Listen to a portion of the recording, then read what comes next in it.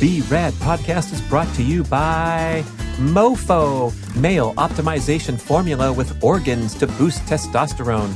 Brad's Macadamia Masterpiece, mind-blowing nut butter blend, now offered on Amazon. Chili Technology, temperature-controlled mattress systems for a good night's sleep. InsideTracker.com, offering blood, DNA, and fitness tracking data all in one place. And Organifi, whole food organic superfood supplements and drink blends. And please visit the shopping page at bradkearns.com for my personal selection of favorite products for health, fitness, and peak performance with great discounts for listeners. Here we go with the show. If you're eating the rice last, you actually are better off from an incretin point of view and a glycemic point of view. And that's why dessert is always last. You know, your grandmother was right. You eat the dessert last. You actually want to do that. There are reasons, physiologic reasons to do that. I don't know about you, but I think I'd rather weigh less and move more, than just like be 500 pounds and like take 100 steps a day or something like that and burn the same amount of energy. We've always used technology to hunt. We've always used technology to create food. We've always used technology to prepare food. Let's talk about nootropics. These are supplements designed to improve cognitive function, memory, and creativity. And I'm taking 3 products from a company called New Optimal, NU Optimal. The products are MetaFocus, which promotes flow state and improves processing speed and mental clarity. It contains ingredients like phenylalanine, B12, ginkgo biloba. I'm taking MetaMemory, which is good for memory retention, verbal fluency, reduced oxidative stress, very important for the brain. This product has things like lion's mane, pine bark, and bacopa. And I'm taking MetaDrive for motivation, stress resilience. It's got a little boost of caffeine in there, ashwagandha, rhodiola. They're wonderful products with a lot of scientific detail and easy to understand information on their website. So you get the big picture of what these products are all about, not just stuffing pills down your face, but how to do the stack, as they call it, strategically. You get a 16-page booklet that'll guide you to optimal use when you purchase. And guess what? 60-day money-back guarantee and 30% discount from me. Listen, I'm not a coffee guy. I'm not a drug guy, but I'm always looking for any type of natural edge I can get, especially for cognition. So guess what? Let's avoid that sugary junk food. Let's get enough sleep, take a power nap when you need one, and consider trying some nootropics to see if you get a natural brain boost. So go visit newoptimal.com, NUOPTIMAL, and enter the code BRAD30 to get 30% discount when you try it. Newoptimal.com for way more details. Hey listeners, Dr. Ted Naiman is here to simplify things for you. How does that sound? A simple, powerful message to help you drop excess body fat, optimize your diet, and optimize your exercise program for the most time-efficient, maximum results possible. And you're going to love this unique message, which I think rises above and overarches many of the popular dietary practices that we have today. His book is called The PE Ratio to Diet. That stands for Protein to Energy Ratio. And he believes that this is the secret to optimizing your caloric intake to drop excess body fat, build or maintain lean muscle mass. It's all about satiety per calorie. And protein, of course, is our number one dietary need for survival, the building blocks of life. And the problem with the modern diet is that there are a ton of foods that are low in protein, hyper palatable, heavily processed, and we eat so many of those, possibly because deep down we're trying to satisfy our cravings, our survival cravings for protein. So he's going to get into the concept of protein to energy ratio and also pair that in the latter half of the show with a great exercise strategy, which entails pushing yourself to absolute maximum failure in a very short duration effort to get the most bang for your buck in a minimal amount of time. Really intriguing proposition where you can get a lot done, put your body under maximum resistance load, your cardiovascular system and or your muscles in sets lasting only seconds. Total workout duration lasting only minutes, you can make incredible fitness progress. And of course, this goes hand in hand with your efforts to optimize your diet and drop excess body fat. And the cool thing about Dr. Ted is he is a very busy family practice physician in the Seattle area. So he walks his talk. He's an extremely fit guy. You can follow him on social accounts to learn more. But he's also dealing with everyday real people that want simple solutions, not too complex, not too controversial. And so his message is really well received. I think you're going to enjoy this wonderful show with Dr. Ted Naiman, co-author of the PE Diet, along with former podcast guest William Shufelt. Both these guys extremely impressive fitness specimens, so you know they're doing something right. And here we go with Dr. Ted. Dr. Ted Naiman, I'm so glad to catch up with you. You're living the dream, man. You're the real deal. You're healthy, you're fit, and especially interesting is how you're dealing with real people rather than just philosophy and sitting back and suggesting this or that. You've had a ton of people coming through your office, so maybe you should just give us a little intro about your practice, and then we'll get into the PE ratio. We're going to get into the proper way to pursue fitness goals for best results and all that great stuff. Awesome. Cool. Thanks a lot, man. Good to talk to you. Thanks for having me on. Yeah, I'm a primary care doctor, and I'm down in the trenches. I'm on the front line. I've been doing primary care for 20 years, and I work for just a big multi-specialty group in Seattle, one of the bigger hospital-based healthcare systems in Seattle, and just doing straight up primary care. But my passion is really just making diet and exercise as accessible to my patients as possible. You know what I mean? Just really lowering the bar to entry for people getting on board with diet and exercise and health. So I'm just super geeked out on the nutrition side, and the exercise and that kind of thing.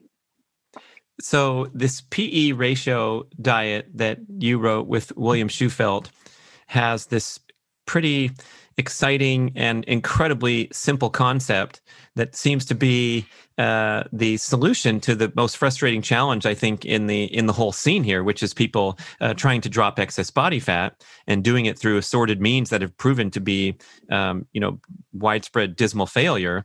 And now we can kind of proceed with a simple approach where the diet is no struggle to adhere to. So I'd love to just hit everybody with that basic concept out of the gate, and then they can get drawn in and realize, wow, maybe I could, maybe there's light at the end of the tunnel. Gotcha. Okay. Well, this whole thing is based on protein leverage, which is this this thing that researchers, Drs. Raubenheimer and Simpson from Australia, these two professors, they're entomologists who've been studying nutrition in all sorts of animal species for decades, and they realize that most animals on Earth have this sort of protein target, and they're basically going to eat it until they get enough protein, and only then will they stop eating. And this works in insects, and it works in rats and mice, and it works in dogs and cats. It basically works in pretty much every animal you could name, including humans. Of course, we're just animals. We're just basically monkeys who talk, more or less. So there's this whole protein leverage phenomenon that most people are blissfully unaware of. Basically, humans have an incredibly powerful protein satiety drive, and you will eat and eat and eat until you get enough protein, and only then will you stop eating. And you look at how many calories somebody eats, and people who are overweight and eating way more calories, and people who are really fit and active, successful, and eating way less calories and just walking around thinner, they're basically eating the same amount of protein. And the only question is, how much non-protein energy, carbs and fats, did you have to eat to get to that protein? So the biggest driver of the whole obesity epidemic is protein dilution. We figured out how to refine all these carbs, refine all these fats. We dumped them into the food supply. And now your food is so protein dilute that you basically have to overeat carbs and fats to get enough protein to just be alive. So like, over the past 60 years of the obesity epidemic, protein dropped from, maybe 14, 15% in America to down to 12.5%. So in order to get the same absolute amount of protein, we all have to eat way more carbs and fats. And we've got this obesity epidemic. It's a huge driver of caloric intake that everybody's blissfully unaware of. Like, people just don't even understand how this works. It's really powerful. So I'm familiar with the idea that if you are on some type of crazy low protein diet, you're going to feel like absolute shit. You're going to become emaciated. You're going to have strong cravings for protein. But we're also familiar with cravings for rich, high-fat foods or for the simple carbs. And so to tell us how all these cravings fall into place, it sounds like our number one craving is for protein because we're going to die without it. And then I don't know where the other ones fall into the picture here. Right. Okay. So the obesity epidemic really has basically two parts to it. The first part is protein dilution, right? You need probably 200 grams of protein a day to not be hungry. But if you're eating French fries, which are potatoes and oil, it's 6% protein. You have to massively overeat fat and carbs from French fries to get enough protein to not be hungry. So you've got basic protein dilution because you're just surrounded with low protein foods. That's half of the obesity epidemic. The other half of the obesity epidemic is the hedonic, delicious, tasty, addictive nature of high energy density carbs and fats together. So if you take a high energy density carb and mix with a high energy density fat, that's your donuts and your pizza and your candy bars and your cakes and your cookies and your pies and your muffins, your crackers and your bagels with cream cheese and your, all of these foods don't exist in nature. There's nothing in nature that's high energy density carbs and fats together, except for breast milk and nuts like acorns, which is basically the plant equivalent of breast milk, more or less, if you think about it. So except for these foods for babies, breast milk and nuts, you don't find high energy density carbs and fats together in nature. And when we make these foods, it's incredibly addictive. It spikes dopamine really high in your brain and you just crave it. You just want more of it. So you've got the obesity epidemic being pushed along by protein dilution. Not enough protein because of high energy density carbs and fats, sugar, flour, oil that we dumped in food supply. And then you've got the obesity epidemic being pulled along also by the hedonic nature of these high energy density carbs and fats together. So like you eat a giant steak, you got enough protein, but out comes some ice cream and you want to eat that. You're going to eat that even if you're already full. So you've got this push and pull. And in both cases, it's high energy density or refined carbs and fats together that's driving the whole show. And that's what we're dealing with. I've had enough steak, but yes, I would like an additional scoop of ice cream. Thank you very much. Exactly. I have room in my stomach for that. Always room for that. Wow. Where does activity fit into the picture? I know this is sort of an aside, but I'm fascinated with Dr. Ponser's new book and him zeroing in on the obesity epidemic being entirely related to how many calories we consume, and then this idea that we can burn them off has been strongly refuted by emerging science. Well, I mean, I think that Ponser is. I love his book and I love his work, but he's doing exercise a little bit of a disservice because the reality is you have a choice. You can either do a crap ton of activity and get 20,000 steps in a day and exercise a lot and burn X number of calories, or you can barely move at all, but way, way more. And so all your actions cost more energy and you basically just exist as a larger person, fatter and more higher mass. Takes more calories just to be alive and just to do the things that you do. And so you can either choose to exercise less and weigh a lot more, or weigh way less and exercise a lot more. And you're going to burn the same amount of energy either way. So it's kind of a lot of, we're kind of spinning Ponser's work to say, well, exercise doesn't matter because your energy expenditure is constrained either way. But you do actually have a choice, being way thinner and exercising a lot more and expending the same amount of energy, as if you're way fatter and exercise way less, same amount of energy. So I don't know about you, but I think I'd rather weigh less and move more, um, than just like be 500 pounds and like take 100 steps a day or something like that and burn the same amount of energy. So I'm pushing back a little bit on Ponzer's theory, which basically makes it look like exercise doesn't matter because you're constrained, and it's really not quite true. Also, the constraints on energy only occur when you get up to a pretty high level of exercise, and beyond that, more is not better. So I think exercise is crucial just for health in general, and it really does help people be thinner. Yeah, and also, I believe there's support for the idea that it helps you kind of back away from this addiction and overconsumption of the hyperpalatable foods because you're able to burn body fat, you're alert, you're energized, you're not having to constantly look in your drawer for another snack at the 2-hour mark at your desk because you suck at burning fat, because you don't exercise, don't move enough, don't sleep enough. Absolutely right. Like cardio just literally makes you better at oxidizing fat, and it makes you more in touch with hunger and fullness. And people maintain weight loss better when they're doing exercise. And so there's a million reasons to exercise, even though we have this constrained energy model of Ponzer's. Okay, we're going to talk about your unique approach and philosophy to exercise. Again, super simple. He's a simple guy here, people, making it all simple for us. But before we got to spend a little more time on this protein to energy ratio and kind of the escape hatch to solve the battle of trying to restrict calories in the name of weight loss. So it sounds like that we need to prioritize protein in the diet for our health and nutritional benefit.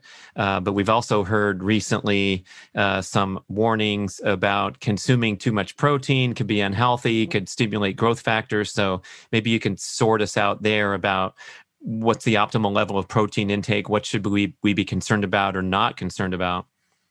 So we've basically proven with randomized controlled studies, even in humans, that protein leverage is real. We've proven that you will overeat calories if you're eating low protein percentage foods. So this is an actually known, proven fact. We've documented this in all sorts of animal species, including humans themselves. Then there's this theory that high protein percentage diets in humans could somehow activate an aging pathway that makes you live less long.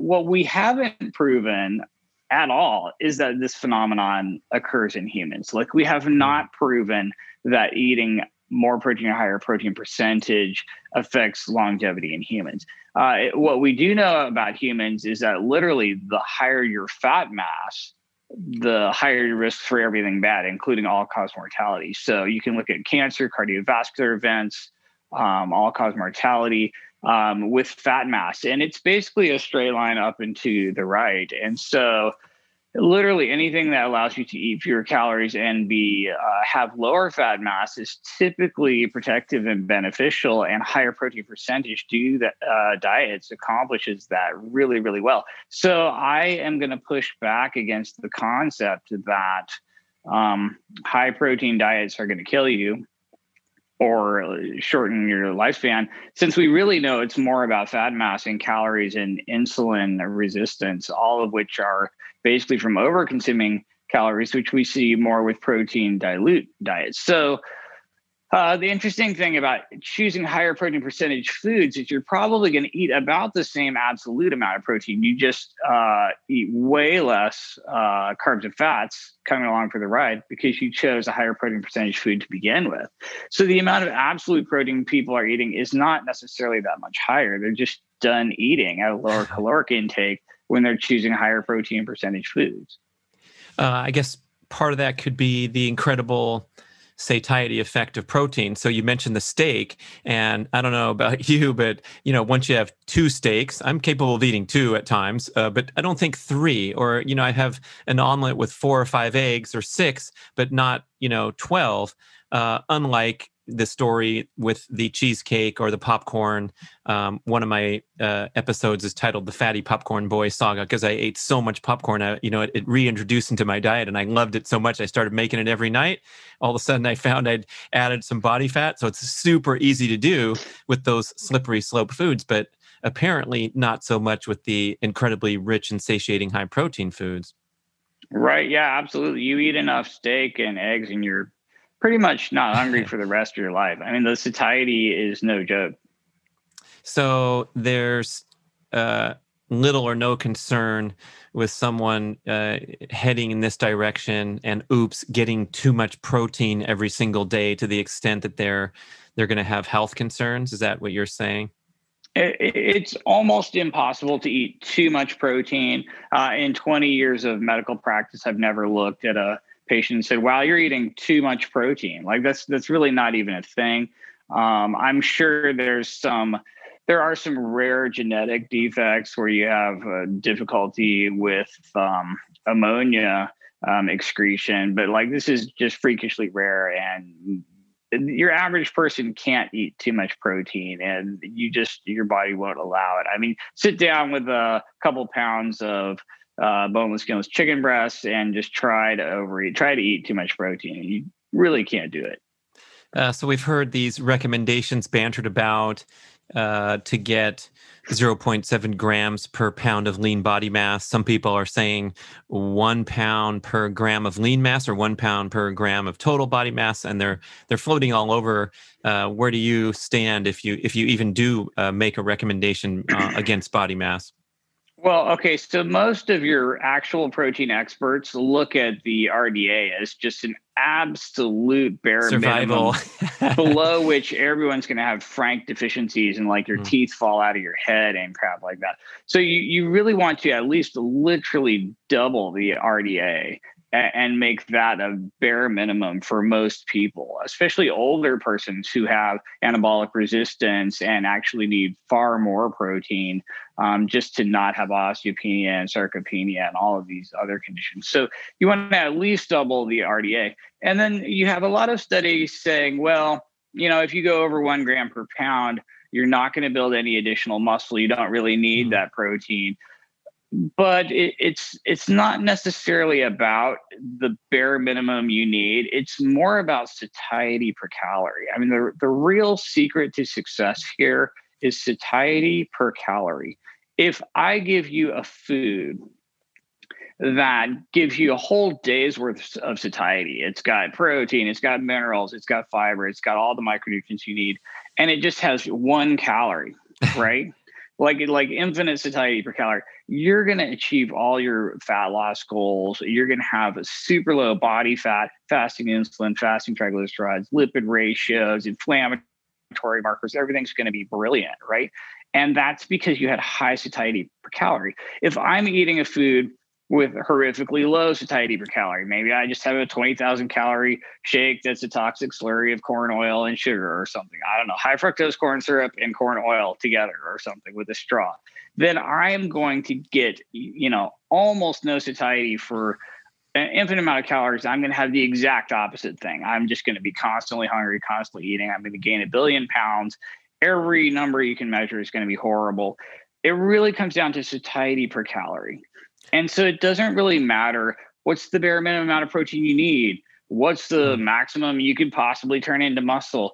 It's more about what level of protein percentage is going to allow you to have the highest satiety per calorie and lose the most body fat, since 91% of humans on Earth are over fat. That should be our number one concern, right? So it's all about satiety per calorie for me. And for some people, pushing protein even higher than 1 gram per pound is the way to go. If you look at most of your fitness competitors whose job is basically getting as lean as possible, they're usually eating, 1.3, 1.5 grams per pound of lean body mass or ideal body weight or stage body weight. So you can push protein even higher, even though you're not really using that protein to build muscle for anabolism or hypertrophy. You're still getting a little bit higher satiety per calorie out of it. I mean, Same thing with fiber. You don't need fiber. Nobody needs fiber, but you're going to definitely get satiety per calorie, really high satiety per calorie from it. So it's a mistake not to push it a little bit higher, which is why all of your bodybuilders and bikini models out there are eating these insanely high fiber foods because they get a crap ton of satiety per calorie, even though you don't need fiber. There's no RDA for fiber. You're not going to really use that fiber to build muscle or whatever, but it's still a lever you can pull that's giving you success.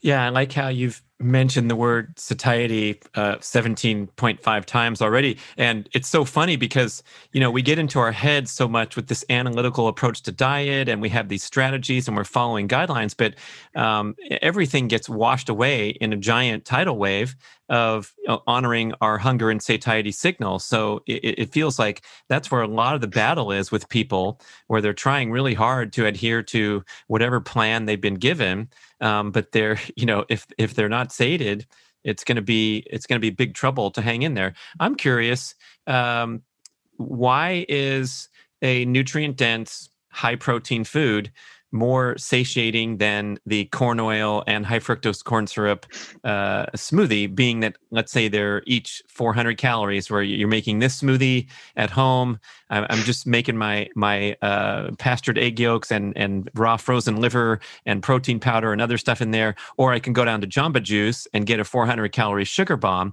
So what's going on that I feel better and more satiated with the high protein foods?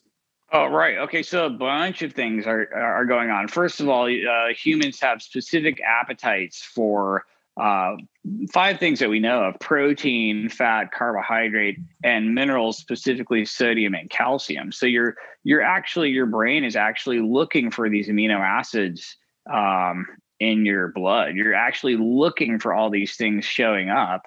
And you're not going to have satiety until you get them. There are also all these incretins that are secreted by your small intestine. After you eat protein, you get all of these GLP-1 incretins that basically signal to your brain. So you're looking for all of this stuff from your GI tract and showing up in your blood that basically indicates that, hey, I ate a bunch of stuff. I'm not that hungry. I'm doing okay.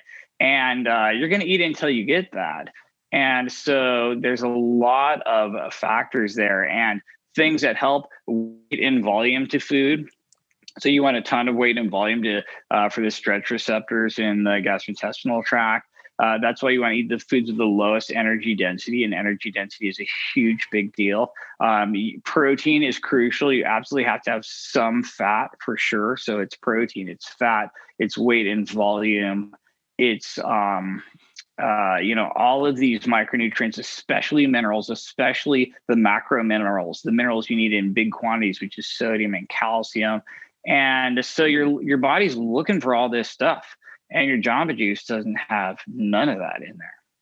I guess the glucose spike and insulin response, and then the corresponding hunger signals, is also part of the deal here if I'm living on Jamba Juice. Well, actually, and to be fair to carbs give you the very highest acute satiety, hyperacute satiety. You get a huge spike of satiety within about an hour of eating carbs. And then it goes like sharply negative 3 or 4 hours later. If you look at the Ghrelin curve for carbs, carbs are the most satiating macro in the first hour. And then it just goes sharply negative. You hit 3 or 4 hours later. And if you had a really high glycemic load, and you literally get this glucose fall where your glucose dips lower than it was before, and you get this like hunger phenomenon that will happen downstream from carbohydrate, unless you had some protein or fat with it to kind of flatten things out. But your body's looking for all of these things. And when it comes to carbohydrate, timing is probably a factor. And we talk about that a lot in the book, but there's this time factor to carbohydrates as well. What kind of time factor? You mean time of day? No, I mean more like super high acute satiety, but downstream, you might even be hungrier than if you didn't eat carbs at all. And you can kind of feel this if for breakfast you just have like dry toast and juice. and wait 3 hours and see how you feel. You know what I mean? You're just starving. You have to eat something else. So you might almost be hungrier than if you just fasted the whole time.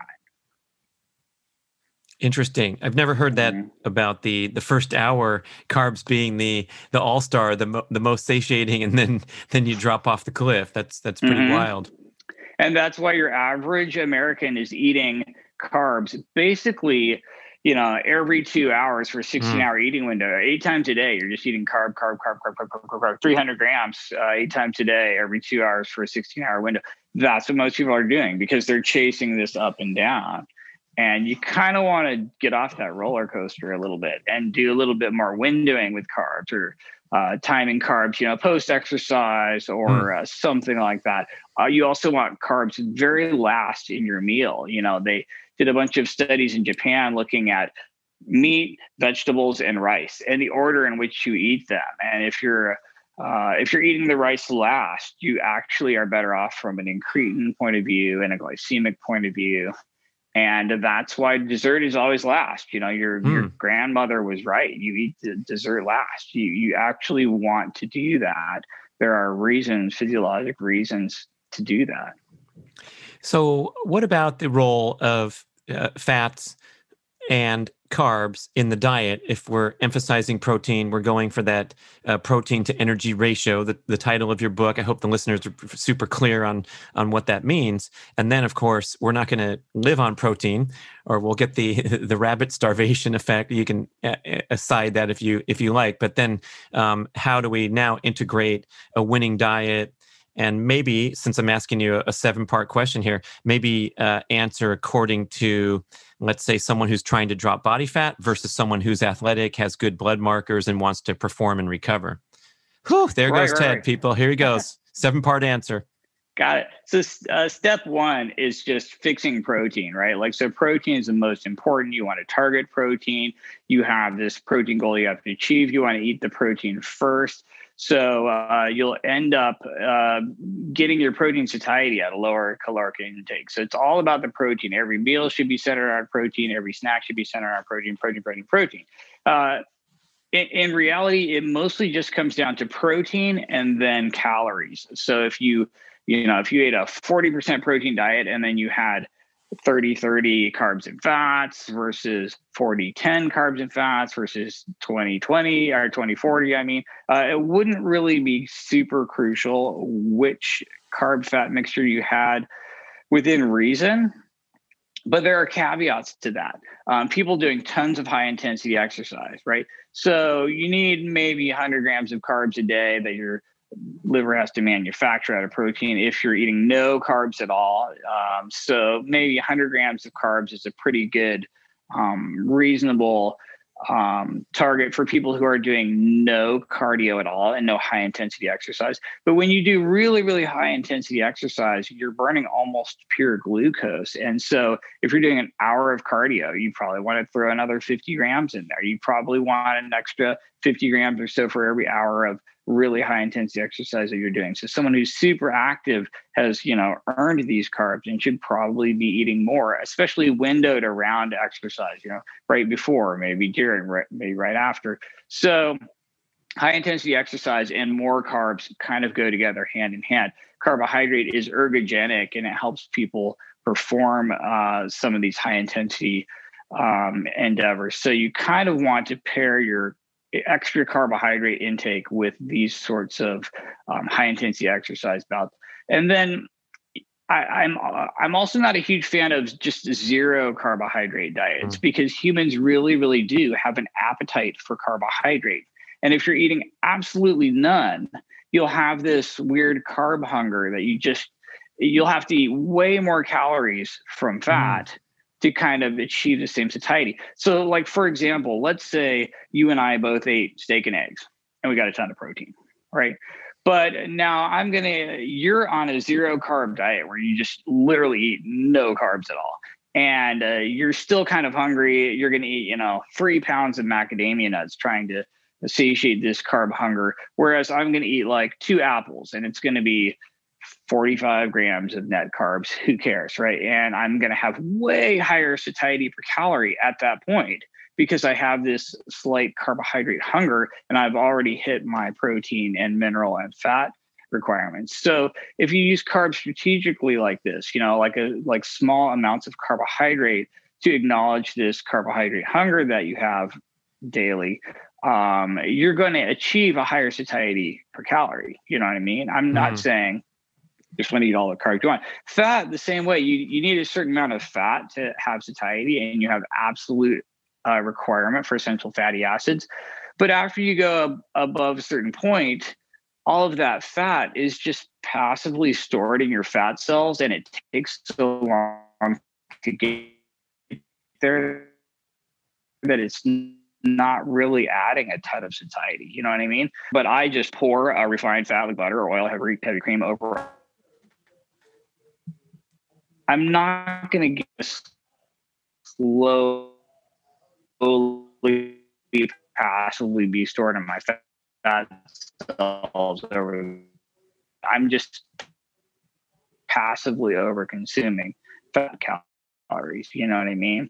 So you have this U-shaped curve for the center of the U. And it's going to be like, 100 grams of carbs plus 50 grams for every hour of high intensity exercise for your average person. And then on fat, it's going to be maybe anywhere from 30 to 100 grams of fat based on how much activity you're doing. But you got to find the sweet spot, and it's not zero for either one for sure. Oh, that's nice. You put it to the individual and personal preference. And I think there's some psychological factors at play here too, where you want to have maximum enjoyment of your diet and minimal stress on adhering to something strict. So I'm curious if you're maybe sitting back and smirking a little bit here and there when you see all these fads and trends play out that, have a certain benefit, but they might benefit from taking a step back and looking at the bigger picture here. Yeah, absolutely. Like, you're just your diehard butter chugging keto people who are like, oh, I'm eating, 20 grams of carbs a day because I have a salad and one tomato. I'm going to get rid of the tomato. I'm going to get rid of the salad. I'm just going to eat cubes of lard. Because I'm going to shave my carbs from 20 down to 0.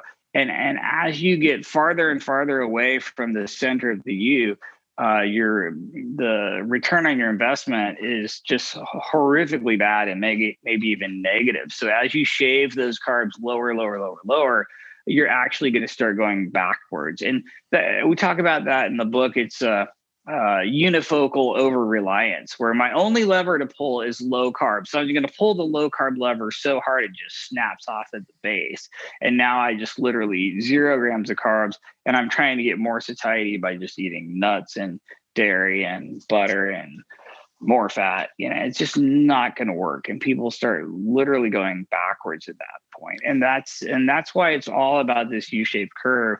And being like a little low carb, but maybe a little low fat as well. And you just pull every lever moderately, like, high protein, low carb, low fat, cardio, resistance. You're trying to hit all of these moderately and be in the center of the U for every single one of them. What does your dietary pattern look like, and perhaps paired with exercise, as you mentioned a couple times? Right. So I basically eat a fairly high protein diet. It's 30 to 40% by calories. I'm and getting you said, about Ted, we're talking like 13% or something that the standard American diet is now down at with protein? Yeah, about 12 and a half, maybe. Oh, mercy. Okay. Yeah. So you're up at 40. That's triple. Right. We want to triple our normal, typical meal preparations and cultural mainstays. Well, and that's like percentage of protein. And the absolute amount of protein is maybe not that much higher. Like the average, maybe average American is eating 91 grams of protein. I'm eating, 160 grams of protein. And so the absolute increase is not as big as the percentage increase. But you're just not overeating. Right. I'm just not as hungry because I ate so much protein up front. So yeah, I eat, anywhere from 160 to 200 grams of protein a day. Fat grams is usually more like 70 grams of fat. And carbs are about 100, more if I'm doing way more cardio. But those are some pretty typical macros for me. Most of my proteins are lean beef. I just buy the leanest stuff I can reasonably come across. My strategy is to mostly purchase just the leanest proteins I can get because it's so trivially easy to add carbs and add fat. You know what I mean? Any kind of side dish is going to add carbs. Any kind of cooking style is going to add oil or fat or butter or something. It's like you put cheese on something, you cook it in oil, you cook it in butter, you make a sauce, you're just adding carbs and fats. And by the time you're done, if you didn't start out with a super lean protein, you end up with something that's fairly protein diluted to begin with. Plus, since the dawn of agriculture, we've been intentionally fattening up animals, breeding fatter animals, overfeeding these animals. We, for economic reasons, we want the fattest of all the animals we can get, and so the protein percent is way lower. So you've got your wild salmon that's 70% protein, and then your farmed Atlantic salmon that's 35 or 40% protein. And so there's a huge difference between your grass-fed, grass-finished bison that's 93% protein, and then your just conventional ground beef that's maybe even your 70-30 that's way lower because it added fat to it to make it cheaper or to make more money. So because of agricultural practices and economics, we already dilute the protein in every protein you're buying. So you really kind of want to get something leaner because you're just going to add carb and fat calories to it as you cook it and as you prepare it and as you add things to it. So my diet is basically like the leanest ground beef I can reasonably get in the store. Poultry, fish, seafood, shellfish, anything that's basically properly raised, reasonably lean animal product. And then lots of, fruits and vegetables. It's basically, I eat a ton of low sugar fruit, berries, cucumbers, tomatoes, peppers, avocados, lots of, salad type vegetables. And then if I need more carbs, I just eat apples or citrus or potatoes or berries or something like that. But it's basically all centered around some sort of high quality animal protein. That's kind of the base to all my meals, all my snacks. And do you feel a usefulness for protein supplementation if as a backup? I mean, you're emphasizing the animal protein, the real deal, but is there a role in that for certain people? Yeah, absolutely. And so humans are, we're cuisinivores, which means we evolved to eat processed and cooked food. Like our whole evolution, we've been just processing our food and cooking it and trying to extract the most nutrients out of it. We invented stone tools to crack open skulls and long bones to get marrow and brains. We cook everything because you can get more micronutrients and protein out of it. We take all of our plant foods and we ferment it or chop it or boil it or sprout it or whatever we can do to up the nutrient density, up the calorie yield, make it more nutritious. So our whole evolution, we've basically evolved to eat these cooked and processed foods. And so I don't have a problem using technology to feed myself. Humans have always used technology to feed ourselves. That's our superpower, right? We don't have claws and fangs and teeth. And we've always used technology to hunt. And we've always used technology to create food. We've always used technology to prepare food. And so I do actually use, I'll use egg whites. I'll use whey protein. I'll use low-fat Greek yogurt. I'll buy ultra-filtered milk. Anything I can do to make the protein percent higher, the nutrient density higher, I'm not afraid to do that, if you know what I mean. And people, you can see the results if you follow Dr. Ted on Instagram. This guy is walking his talk. Your body fat's down there in the single digits, I'm sure, and your athletic athletic commitment is really high. And I guess we should transition over to that because I'm so fascinated by the comments that you've offered on other shows and cover in the book, where this idea of going out there and doing a lot of moderate exercise is not going to get the results like when you push yourself to the maximum, even briefly. So let's get into the Dr. Ted exercise strategy here.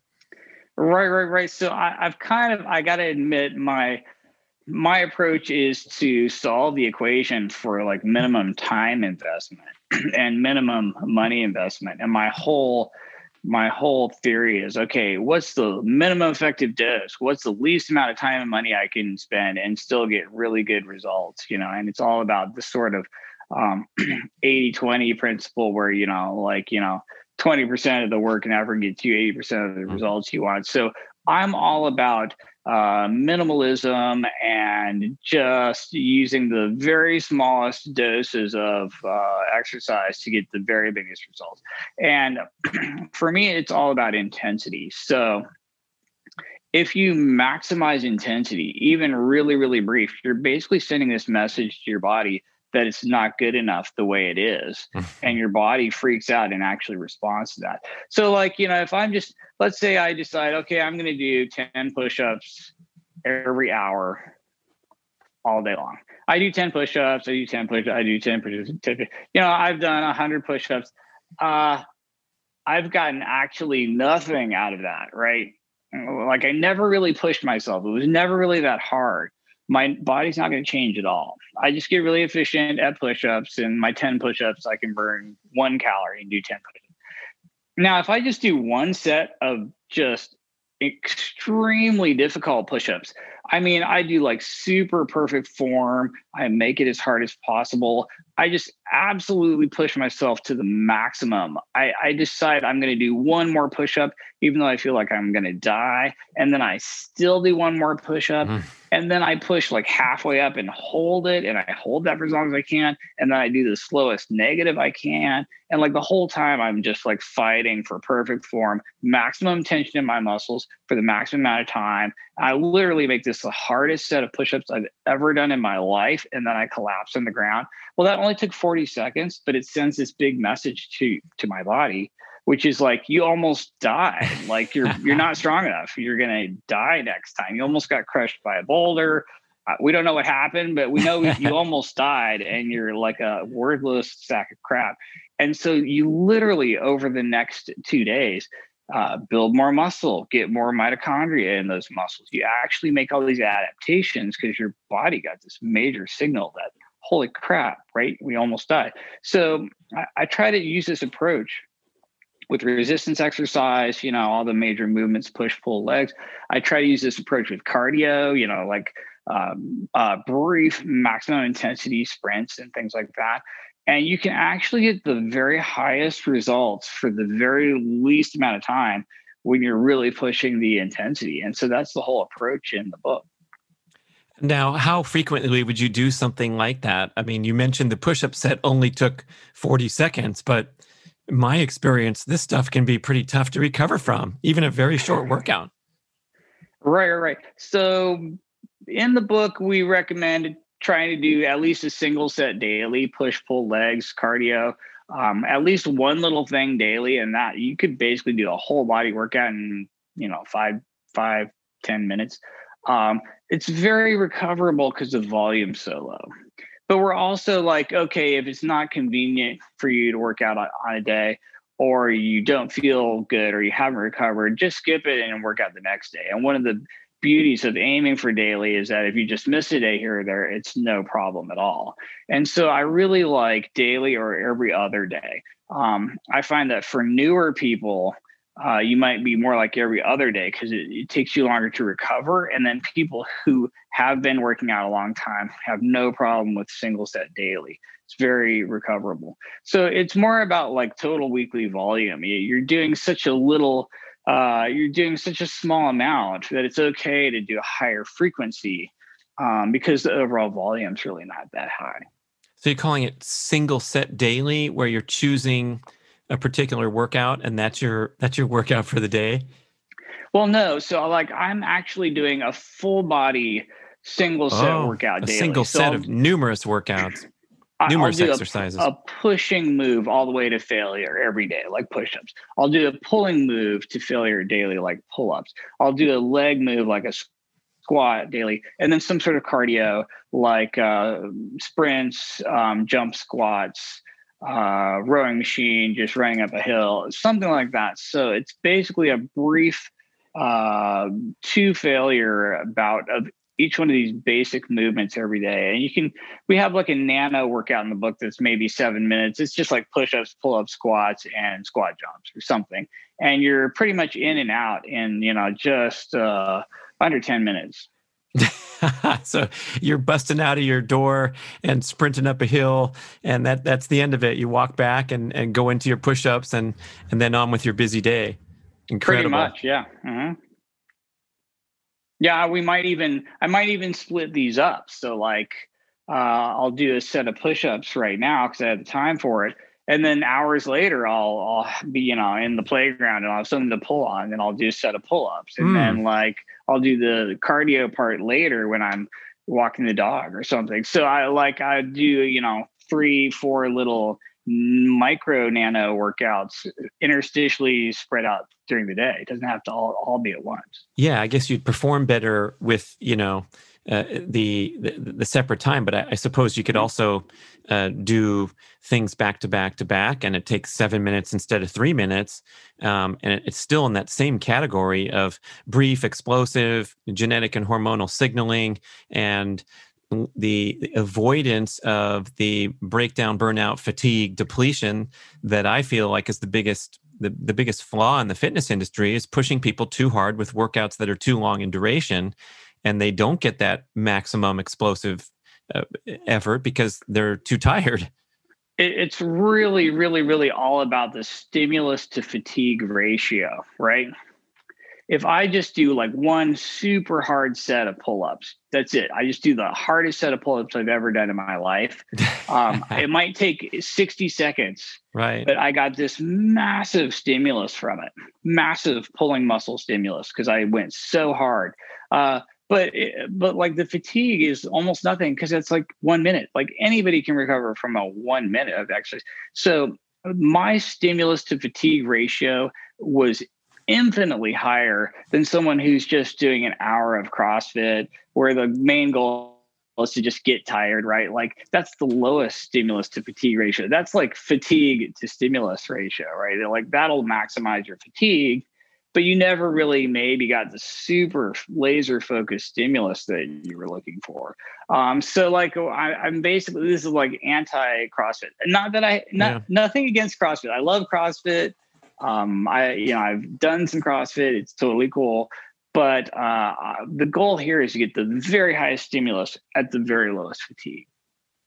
Right. It's kind of, I'm reflecting on my Murph workout that I completed to celebrate my friend Dave Coburn's 60th birthday. And we all did it, all his brothers. And it was an absolute torture fest for 46 minutes because we did repeating sets of chin-ups, push-ups, squats, but I'm still recovering 4 days later. So it's kind of the opposite of, heading over there and doing a single set of pull-ups and getting that stimulus. And I noticed like trying to get better at pull-ups that if I do just a single torturous set and then don't hit the bar for a while after, several days, that's when I notice the biggest fitness breakthroughs. And it's kind of an interesting isolated examination of, what's my pull-up personal best and how do I improve it? It's from, the staccato type of approach rather than doing like your first example of doing 10 push-ups every hour.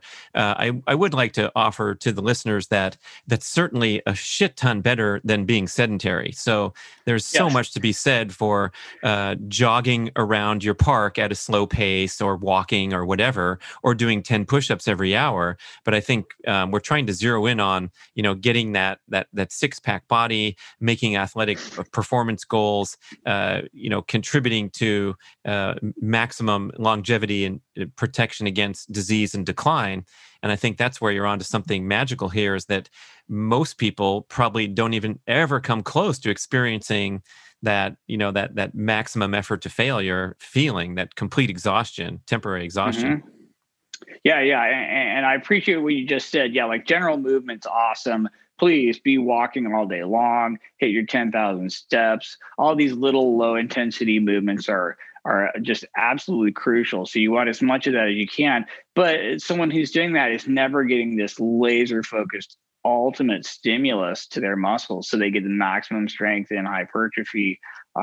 So you really want to be doing both. And then, in fairness to CrossFit, that is really good for endurance. And so if you're specifically training endurance, if you're specifically looking for endurance, then that sort of CrossFit cardiometabolic training is great. And I don't have anything against any of that. I'm just trying to solve the equation for the smallest time investment, for the biggest return on your investment. Well, I think we have to break it down to, there's an enjoyment factor.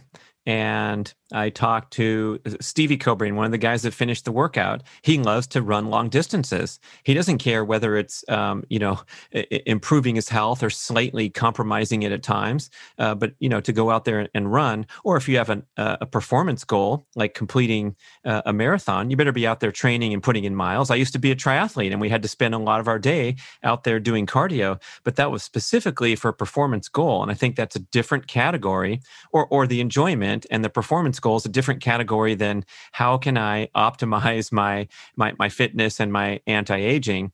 And clearly there's a lot of risks with this endurance type, steady state type exercise, which is easily fatiguing and exhausting. And I love CrossFit too. I love the philosophy, but every workout that I've done, I feel like I would have been better served to just bail after 30 minutes, get a fake cell phone call, or, grab my phone and pretend I'm urgently answering a text and saying, hey guys, I got to go, after, doing the first set of movements. And then they're asking you to do something else that's supposed to be explosive, but the fatigue factor comes in and it kind of ruins the workout in many ways. Right. Yeah. I'm right there with you. Yeah. I mean, I love it. But I think it's more about endurance at a certain point, and that you get some diminishing return on investment there.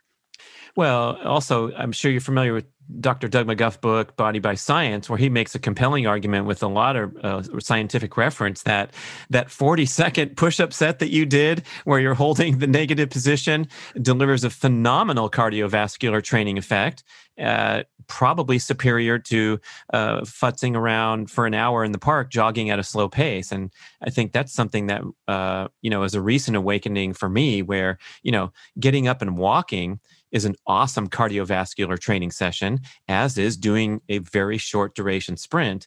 And so you're not missing that often isolated concept in fitness where I got to get my cardio in. I need to get a few hours of that and go lift weights and do this and do that to be a complete athlete. And it's just kind of refuted pretty strongly now. Right. Yeah. I think you can pretty much always trade intensity for duration. And so I really just like a straight up trade, people. Yeah. Exactly. I wish I could be home sooner. Okay. Speed the F up and get home sooner. Exactly. Okay. So putting that all together, it sounds like you have a pretty good solution for the overarching goal of dropping excess body fat for most people. So maybe we could do a little summary recap if I'm in your doctor's office now saying, hey, I feel great. I just want to get rid of this final 10 pounds. Yeah, absolutely. Okay, so step one is, target protein. Like every meal is about the protein, every snack is about the protein. You're trying to hit this protein target for yourself first, so you don't need to eat as many carbs and fats. You're also avoiding the high energy density refined carbs and fats together, which are these super addictive trigger foods, your donuts, your pizza, your candy bars. So that's the diet approach, right? And then on the exercise side, it's just pushing way out of your comfort zone to hit the absolute maximum tension in all of your muscles and the absolute maximum strain on your cardiovascular system, even if it's super brief, because you're going to get the best adaptations that way and the highest return on your time investment.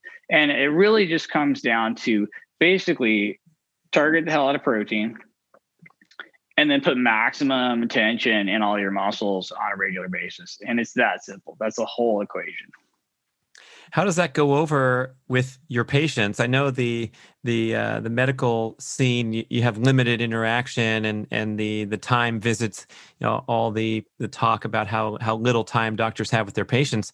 Maybe that's how you got things so simple, where you could hit the patient with that and send them on their way. But do you have an opportunity to influence those lifestyle choices with your medical clientele? Absolutely. Now, to be honest, like my whole career, I've been trying to streamline and refine my diet and exercise message because I only have 15 minutes. And that's part of the reason I wrote the book, is just to make my life at work easier. So I just give a free copy to all my patients, anyone who's interested in it. I'm like, here, read this, because I only got 15 minutes. So the book was really just basically a way to make my day job easier. You know what I'm saying? And it is for anyone who really gets it and really heads in that direction, even halfway, it's extremely successful. And once you get these principles down, it really changes your whole life. You just can't look at food the same way ever again. You can't look at diet approaches the same way ever again. You can't look at exercise the same way ever again. For many of my patients, it's been a dramatic revelation. And, it's very, very common that we're having people, get off medications, literally cure their type 2 diabetes, and just have these radical health transformations that in almost every circumstance is all about body recomposition, higher lean mass and lower fat mass. That's pretty much what everyone's looking for, both from an aesthetic point of view, a performance point of view, or a health metric point of view. Like, all of your type 2 diabetes is really just about having not enough muscle and too much fat. And you recomp, you get less fat and more muscle, and you basically cure type 2 diabetes or any other metabolic syndrome type problem, which is pretty much all of your chronic degenerative diseases. So super powerful any way you look at it. Right. And preserving that lean muscle mass is the key to anti-aging, aging gracefully, avoiding the accidents and the decline that comes when we get weak and fail to put our muscles under load. Boy, our marching Absolutely. orders are clear. Dr. Ted, you killed it. I love it, man. So tell us about how to follow you, connect, order the book, all that fun stuff. Gotcha. All right. So I wrote this book, The PE Diet, with William Schufel. You can buy it at thepediet.com or pretty much anywhere where books are sold online. And if you want to follow me, I'm on Twitter at Ted Naiman or Instagram at Ted Naiman. My practice is unfortunately closed to new patients. I'm way too busy, and it's just for local people in Seattle. I don't do any kind of virtual consults or anything. But check out the book. Hopefully people find that helpful. Awesome. Thank you so much. Dr. Ted Naiman, a great show. Thanks, listeners. Thank you for listening to the show. I love sharing the experience with you and greatly appreciate your support. Please email podcast@bradventures.com with feedback, suggestions, and questions for the Q&A shows. Subscribe to our email list at bradkearns.com for a weekly blast about the published episodes and a wonderful bi-monthly newsletter edition with informative articles and practical tips for all aspects of healthy living. You can also download several awesome free ebooks when you subscribe to the email list. And if you could go to the trouble to leave a 5 or 5-star review with Apple Podcasts or wherever else you listen to the shows, that would be super incredibly awesome. It helps raise the profile of the B-Rad podcast and attract new listeners. And did you know that you can share a show with a friend or loved one by just hitting a few buttons in your player and firing off a text message? My awesome podcast player called Overcast allows you to actually record a soundbite excerpt from the episode you're listening to and fire it off with a quick text message. Thank you so much for spreading the word. And remember, be rad.